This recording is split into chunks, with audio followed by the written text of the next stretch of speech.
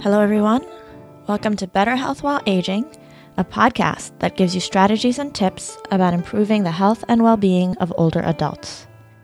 We discuss common health problems that affect people over age 60, the best ways to prevent and manage those problems, and we also often address common concerns and dilemmas that come up with aging parents and other older loved ones, like what to do if you're worried about falls or safety or memory, or even the quality of a senior's healthcare.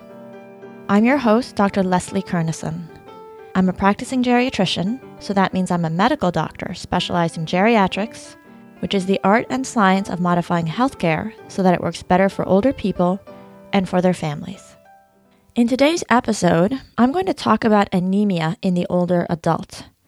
This is a very, very common diagnosis in older people, and I think many people know that anemia means having a lower than normal red blood cell count. But over my years practicing as a doctor, I've noticed that people are often a bit confused about anemia. For instance, I've heard some patients assume that all anemia means you need to take iron supplements. And occasionally, I've even come across people who are self-treating with iron because you can get iron over the counter. I've had other patients worry that anemia means they have cancer because they've heard that many people with cancer have low red blood cell counts. I've also come across quite a lot of patients who had anemia and hadn't gotten much of an evaluation for it. There were even some of them who didn't realize they'd had anemia for a while. And this is a problem because if a person has a lower than normal red blood cell count, you actually do want your doctors to look into the causes and explain them to you. You want to understand what is affecting those red blood cells, and you want to address that problem.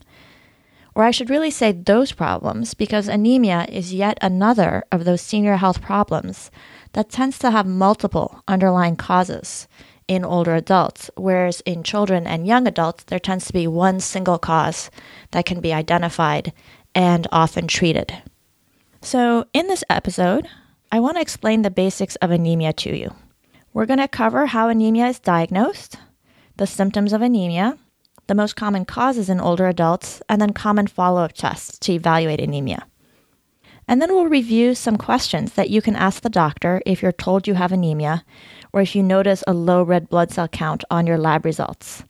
And then I'll close with some tips on avoiding common pitfalls and on getting better care. I'm going to start by defining anemia and explaining just how we detect it. As you probably already know, anemia, strictly speaking, means having a lower than normal count of red blood cells circulating in the blood. And in the body, the role of red blood cells is to carry oxygen, which they get from your lungs, to every cell in the body. So red blood cells are very, very important. So how do we know when a person has anemia? Well, red blood cells are always counted as part of a complete blood count laboratory test. That's called usually the CBC. And that's a test that gets ordered quite often in primary care, or in the emergency department, or in the hospital. A CBC test usually includes the following results: the white blood cell count, which is how many white blood cells you have per microliter of blood, the red blood cell count, the hemoglobin, and that's an oxygen-carrying protein that is in the red blood cell. It does contain iron in it. So the hemoglobin level represents how many grams of this oxygen-carrying protein you have per deciliter of blood. Then there's another value called hematocrit, and this is the fraction of blood that is made up of red blood cells, because your blood actually contains liquid, it contains red cells, it contains other cells, it contains floating proteins. So if they spin it down in a centrifuge, they can see what proportion of your blood is red blood cells, and that is the hematocrit. Then there's another test called the mean corpuscular volume, which represents the average size of the red blood cells. And then finally, there's a platelet count. And there are sometimes, depending on the lab or the test, that the type of CBC that was ordered, there may be other results, but that's kind of the basics of the CBC. And I'll put a link to a Medline page in the show notes where you can learn more if you'd like to learn more about that. So by convention, to detect anemia, clinicians actually look at the hemoglobin level and sometimes the hematocrit rather than on the total red blood cell count. I'm actually not entirely sure why that is, but that is what we do. A normal level of hemoglobin is usually in the range of 14 to 17 grams per deciliter for men and 15 to 12 for women, but different laboratories may define the normal range slightly differently. And if the hemoglobin level is recorded below that normal range, this would be concerning for anemia. In most cases, especially if it's not just barely below the normal cutoff, doctors should confirm it by repeating the test because there is something called laboratory error. And sometimes when we repeat a test, it comes back normal, and then we decide to either not worry about it or maybe just repeat the test again a little bit later. Once a lower than normal hemoglobin level is detected, what then? So usually if clinicians make note of this and want to investigate it further, they'll review the mean corpuscular volume. So they'll review that measurement that represents the size of the red cells. And they're looking to see if the red cells are smaller than normal, larger than normal, or kind of in the normal range. And the reason why we do this is because there are actually many different underlying health problems that can cause anemia. And some of them are associated with a smaller number of red cells, and those cells are smaller than usual. And that's called microcytic because the cells are small. And a classic example of microcytic anemia would be iron deficiency anemia, whereas there are other anemias that cause a larger than normal red blood cell. And so vitamin B12 deficiency, which we talked about in episode 21, causes classically. And when I say classically, it means the sort of textbook image that they teach you about in medical school. So vitamin B12 deficiency causes a macrocytic anemia. So an anemia where you have fewer red blood cells, but those that are there are bigger than normal. And then there are other anemias that will cause a normocytic anemia. So you have fewer red blood cells, but they're of normal size. Now, where one has to be careful in all of this is that we're taught this in medical school. But another thing they tell us all the time in medical school is that patients don't read the book. It turns out that even though many people with iron deficiency anemia will have red blood cells that are smaller than usual, they've also discovered that a fair number of people who have low iron levels and anemia have normal sized blood cells. And this is sometimes because they have a coexisting other cause. There are people who are low in both iron and vitamin B12. And so the red cells might sort of end up somewhere between the two. And there are other reasons for this. So you may come across, if you read into anemia, this idea that, are the cells smaller than usual, larger than usual? And although I think that's certainly worth thinking about, it's now considered unwise, especially when it comes to older people, to rely just on the size of the cells in considering what the cause is for anemia. So it's a clue, but it shouldn't be considered definitive. Now, before I go into other common causes of anemia, I'm just going to briefly review the symptoms of anemia. So as I mentioned, the job of red blood cells in your body is to carry oxygen from your lungs to every cell in your body. So when a person doesn't have enough properly functioning red blood cells, the body begins to experience a variety of symptoms that are basically related to not having enough oxygen. So some common symptoms. One is fatigue, just feeling tired or getting tired more easily, especially when one exerts ourselves. Another one is weakness. Another one is shortness of breath. Many people will also develop a higher than usual heart rate. That's assuming that, one, they're not on medication that slows down your heart rate, such as a beta blocker or a calcium channel blocker. Those are two common types of heart and blood pressure medications that actually keep the heart from going too fast. And that's also assuming that people don't have something else going on in their heart that might cause it to be slower, because that also happens to some people as they get older. Another symptom of anemia is that people can become paler than usual. It's often first seen by checking the inside of the lower lids. It's quite red and rosy in there because the blood vessels are so close to the surface. So you might have noticed that a doctor checking for anemia might look inside somebody's eyelids to see if it looks paler than usual. And then, especially if people reach a certain degree of anemia, they can become visibly paler than they usually are. And then lastly, another potential symptom of anemia is low blood pressure. This is especially true if the anemia is caused by bleeding that's faster than a very slow bleed or slow ooze. Those are probably the most common symptoms of anemia. However, it's quite common for people, especially older adults, to have mild anemia. This means a hemoglobin level that's not very far below normal. So say a hemoglobin level of about 11. And in this case, symptoms may be barely noticeable or practically non-existent. And that's because how bad a person's anemia symptoms feel depends on two really important factors. One is how far below normal is the hemoglobin level. So if it's just a little low, most people will have very mild or not noticeable symptoms. And for most people, it needs to get probably below 10, I would say, before they start noticing it. But it really depends on the person because different people, depending on their health conditions and their individual bodies, will have different levels of sensitivity to a lower red blood cell count. And then the other really important issue is how quickly did the hemoglobin drop to this level? So the human body does adapt somewhat to lower hemoglobin levels, but it usually takes weeks or months to do this. And so this means that if somebody's hemoglobin drops from, say, 12.5 to 10, and 10 is kind of overall a moderate level of anemia, they'll feel quite crummy if it happens over 2 days. Or sometimes people, will have a drop in hemoglobin if they've donated blood, and they might feel tired right afterwards. But that feeling will be much less noticeable if the hemoglobin develops slowly over 2 months, which could happen if somebody either had a very slow bleed, like in their stomach or intestine from an ulcer, or there are many other causes that can cause the hemoglobin to drop down over time. Let's talk about those causes. What does cause anemia? Whenever anemia is detected, it's really important to try to figure out what is causing the low red blood cell count. And there are basically two main causes, or two categories of causes for anemia. One category is there a problem in creating and producing the red blood cells? And then the other main category is there a problem in losing the red blood cells too quickly? Now, let me tell you something briefly about red blood cells in the body.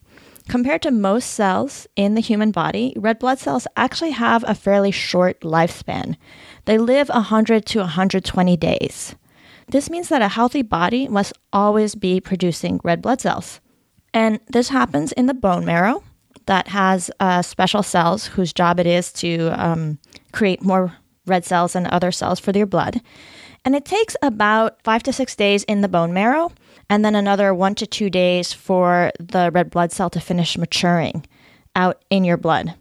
Then red blood cells work in the blood for about 3 to 4 months, and then they die, and the body actually recovers the iron from the red blood cells and reuses it to create new red blood cells.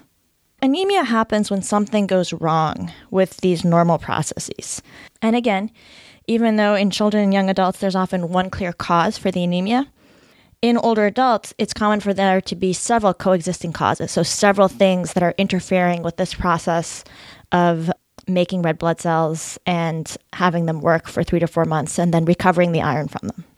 So let me now tell you what are some of the most common causes for anemia in each category. I'm going to start with problems producing red blood cells. This would basically include all kinds of problems related to the bone marrow function, because that's where red blood cells are made. And it would also include problems such as deficiencies in vitamins or iron or other substances that are needed to make red blood cells. So some common specific causes.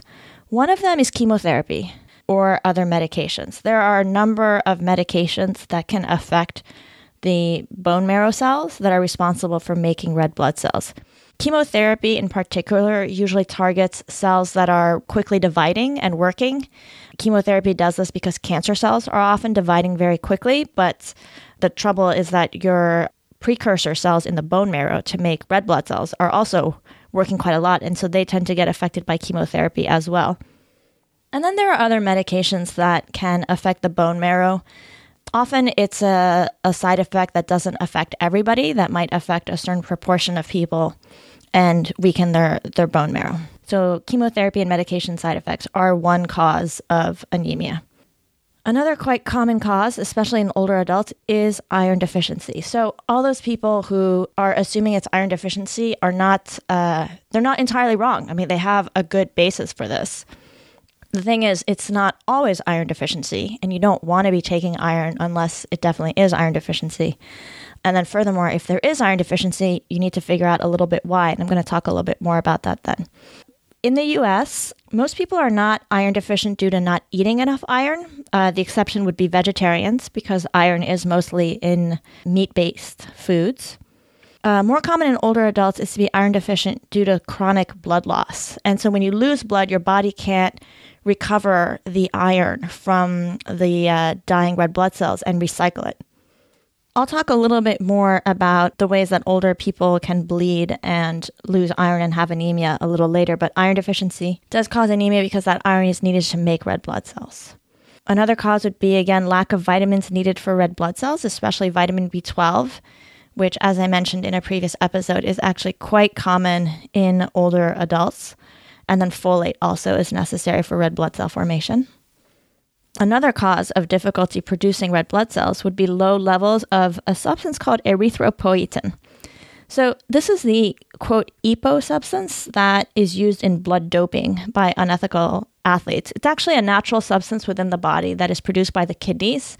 The kidneys have sensors. The whole body is connected to itself by chemical signals.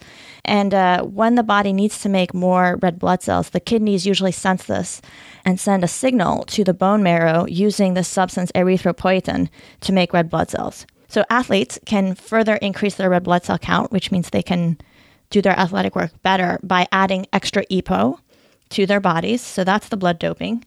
But in the real world, people who have kidney disease, and kidney disease, especially at mild to moderate levels, is fairly common among older adults, they'll often have low levels of erythropoietin. And so this can cause a related anemia, and we call it anemia of chronic kidney disease.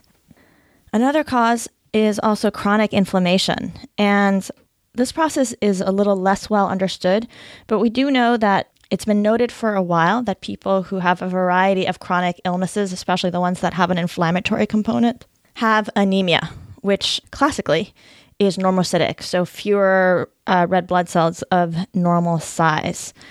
So this could be due to an ongoing cancer, it could be due to a chronic infection, it could be due to an autoimmune disease, or a variety of other problems.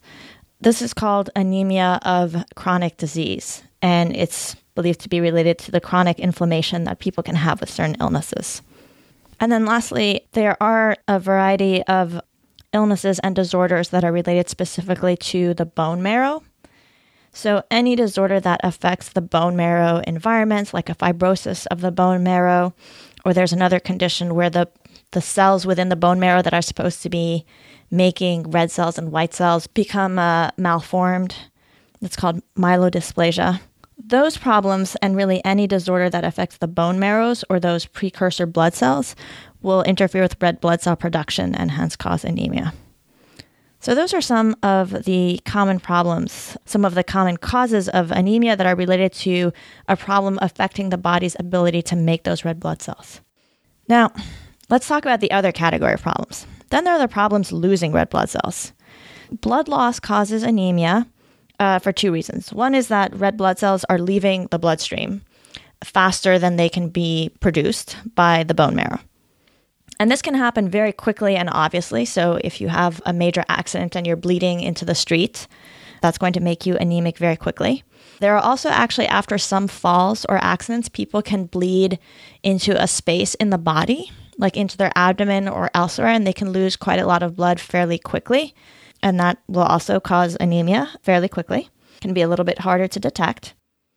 And then there are the slow bleeds, which usually means a small, slowly bleeding spot in the stomach or small intestine or in the colon. Now, a healthy bone marrow will usually attempt to crank up red blood cell production in response to the bleeding.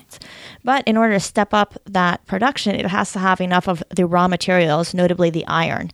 And so if people are having a slow bleed, they're actually losing the iron instead of the body being able to recuperate it and reuse it into new blood cells. And so slow bleeds can worsen anemia by causing an iron deficiency. And older adults are actually particularly at risk for having these kinds of chronic, slow, hard to detect bleeds. One fairly common cause is actually a daily aspirin or even a daily over-the-counter anti-inflammatory. These are called non-steroidal anti-inflammatory drugs. The common examples are ibuprofen, that's the generic name. The brand name would be Advil or Motrin. Another common one is naproxen. The brand name would be Naprosyn. Those kinds of over-the-counter anti-inflammatories and aspirin are in this group of non-steroidal anti-inflammatories. There are other prescription ones that are given for arthritis. And they do interfere with, the body's ability to clot somewhat, especially aspirin. That's why people take aspirin. But they also irritate the stomach. So because so many people take these drugs, every year there are really tens of thousands of older adults who are hospitalized for bleeding related to this. I've had it happen to some of my patients, actually. And so because these drugs are, especially the nonsteroidal anti-inflammatory drugs like ibuprofen and naproxen, are so risky in older adults, they're actually on the list of medications that older adults should avoid or use with caution. Other causes of some slow bleeding inside could be an ulcer, peptic ulcer disease. And then in some cases, people are bleeding because they actually have a cancer or a precancer in the stomach or bowel. Lastly, a cause that I'll mention for losing blood in older adults would be frequent blood draws. So we see this mainly in people who've been in the hospital for a while. If you get a daily blood draw every day for 2 weeks, your blood count can start to drift down. So those are the two major categories of causes for anemia in older adults. There's a third cause which you might hear about if you try to learn about anemia. It's related to red blood cells being abnormally destroyed in the body before they live their usual lifespan. So these are called hemolytic anemias. Malaria, which is not very common in the US, but is, of course, a huge public health issue in Africa and in some other parts of the world. Malaria actually causes red blood cells to explode in the bloodstream. And so that's a form of hemolytic anemia. But in the US, there are some medications and some conditions that can cause hemolytic anemia in older adults, but it's relatively uncommon. So there was a research study done that studied the causes of anemia in older adults. And they found that a third of anemias were due to a deficiency of iron, vitamin B12, and or folate. Another third were due to either chronic kidney disease or that anemia of chronic disease, which means anemia related to some kind of chronic illness or chronic source of inflammation in the body. And then 1/3 of the anemias were unexplained. So let me now tell you a little bit more about how doctors evaluate anemia, or at least how we're taught we should evaluate anemia during our medical training. So again, once anemia is detected, it's important to do some additional evaluation and follow-up to come to some conclusions as to what might be causing the anemia. And that's because, again, the right treatment and management depends on properly understanding the problem and what's causing the problem. So to do this, one of the things we think about is the timeline of the anemia. It's really helpful to find out, is this an anemia that came on quickly, or has it slowly been getting worse and worse over the past several months or few years? We also like to think about the kind of trend and the trajectory of the blood count. There are some patients where when we realize that they are anemic and we look back in their record, we see that they've had the same level of moderate anemia for a few years. There are some people who are going up and down. And then in a way, what's extremely worrisome is somebody who's trending down, down, down, down, down.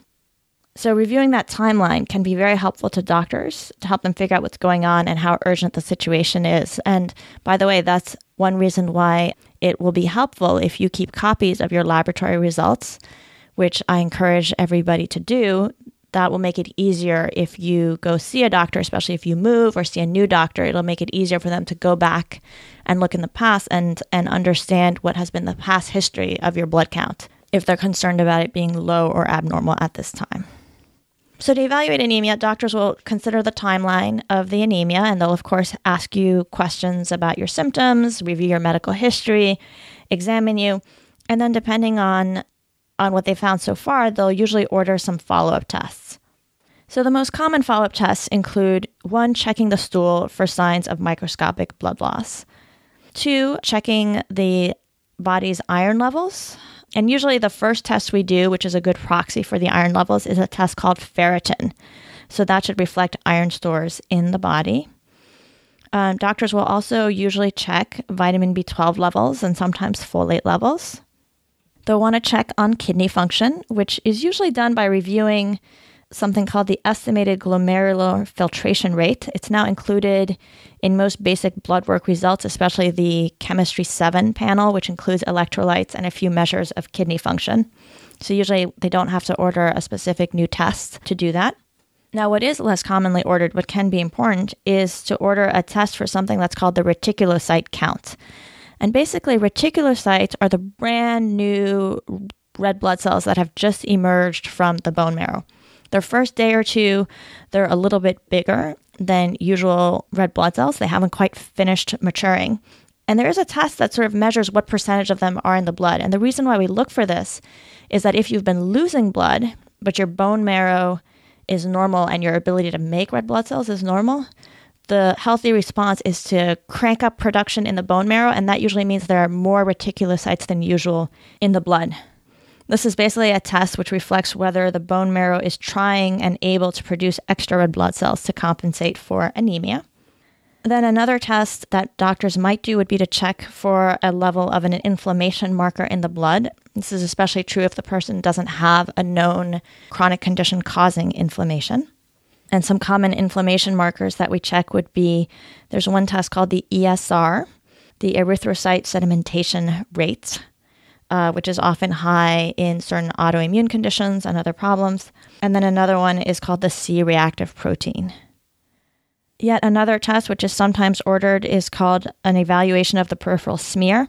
This means the cells in the blood are actually sort of smeared onto a microscope slide, and then somebody takes a look at them to see what they look like, whether they have irregular shapes, whether they look like they have pieces taken out of them.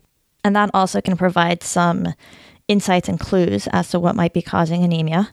And then lastly, the doctors might order urine tests, partly to check for blood in the urine, but also to check and see if there are certain proteins that are associated with certain blood cell disorders.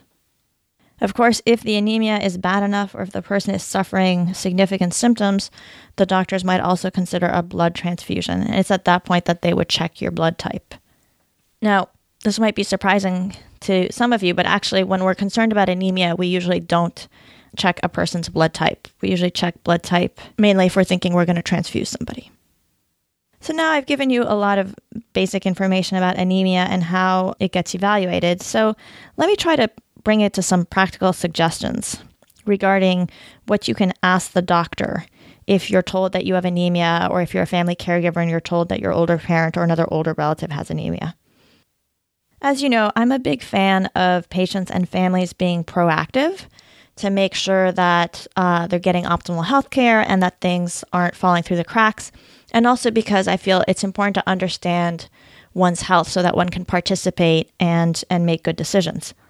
Basically, if you're told that you have anemia, or if you get your blood test results and you look at it and you see, because the lab usually indicates when things are out of the normal range, if you see, low next to the hemoglobin level or the hematocrit level, then you want to discuss it with the doctor. And your main focus should be to understand, one, how bad it is. Are we talking something really mild, in which case it's a little less urgent, although you still want to follow it, or is it quite severe? And so one, you want to get a sense of how severe it is. And then two, you want to get a sense of what the doctors think might be causing it. And if they don't quite have an answer, what's their plan for evaluating it and figuring that out? Some specific questions that can be handy to ask are things like, one, how bad is this anemia? Does it seem to be mild or moderate or severe? Two, what do you think is causing it? Could there be multiple causes or factors involved? Three, how long do you think I've had this anemia? Does it seem to be stable or is it getting worse? Four, is this the cause of my symptoms or do you think something else is causing my symptoms? Five, could any of my medications be involved? Six, what is our plan for further evaluation? Seven, what is our plan for treating this anemia? And then 8, when do you recommend we check the CBC again, and what is our plan for monitoring the anemia?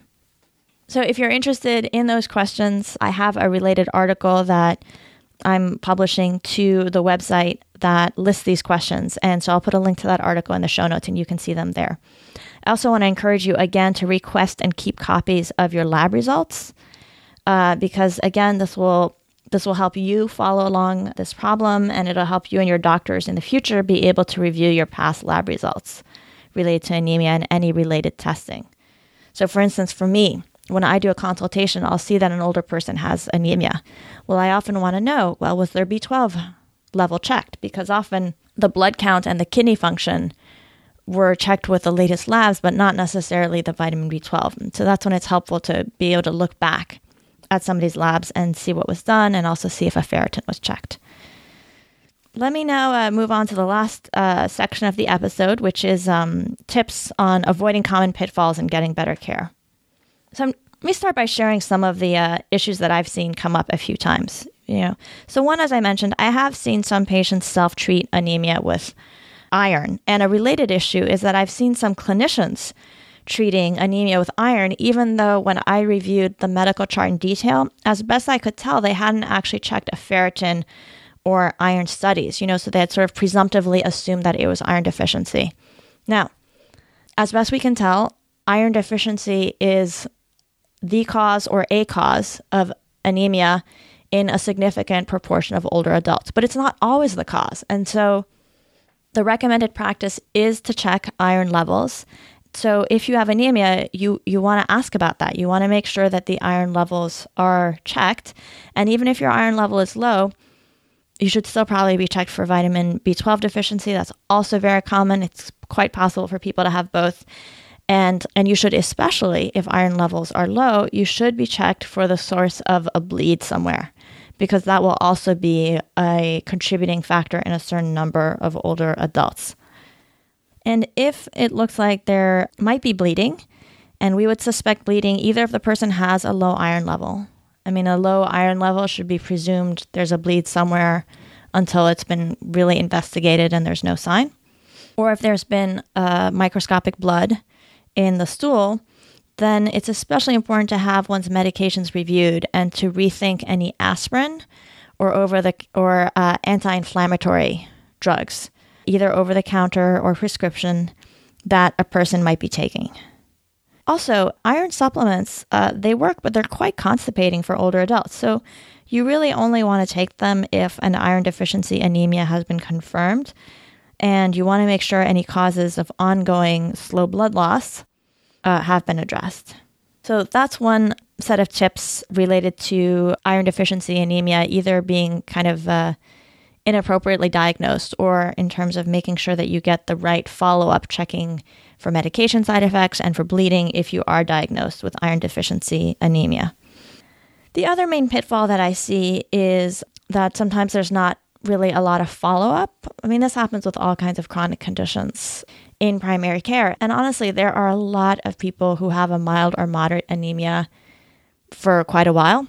And I think it's easy for clinicians to just keep sort of not getting around to following up on it. But, if they thought it was iron deficiency anemia and they treated you with iron and your iron levels went up, then the anemia should get better. And if it's not getting better, then they should, again, look for other potential causes.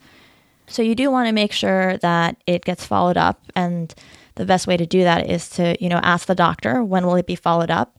And then if it hasn't been brought up or discussed, in say 6 months, ask about it.